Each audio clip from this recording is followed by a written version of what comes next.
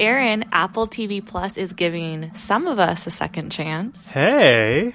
So it's re-releasing its Academy Award-nominated film Coda in select theaters around the country. Unfortunately, when I say some, that some does not include the Twin Cities. We're not on the list. What? Luckily for us, we can still watch this movie on Apple TV Plus. Or, Chicago's not too far away if you might be in Chicago for a weekend trip. It's happening again. Cube Critics.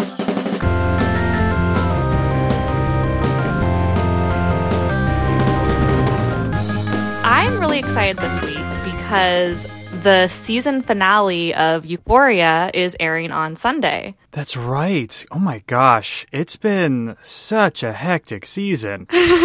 Yeah, so for people who are not familiar with Euphoria, it's a teen drama on HBO. It's starring Zendaya as a teenager named Rue who's struggling with opioid addiction.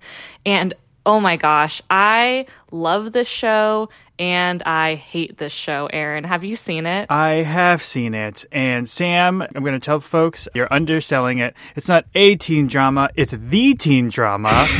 Because it's all anybody can talk about. It's all over Twitter. It's all over everywhere.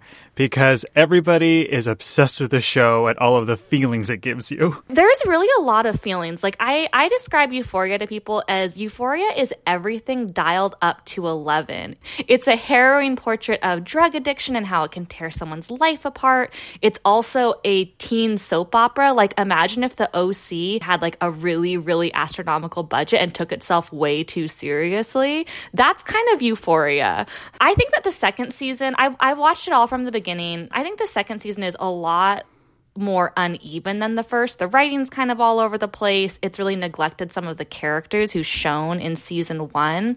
But at its best, it can be really incredible. It has some of the best acting you'll see on TV. Zendaya is amazing. Her co-stars Hunter Schafer and Sydney Sweeney, I really think are some of the best actresses of this generation. So I don't really recommend this show without a lot of caveats, but it's one I cannot stop watching. And on Sunday, I'm going to be tuning in, and I might even try one of those rhinestone eye makeup looks. I totally feel that. I know the show's going to look great, and I'm pretty sure you're going to look great.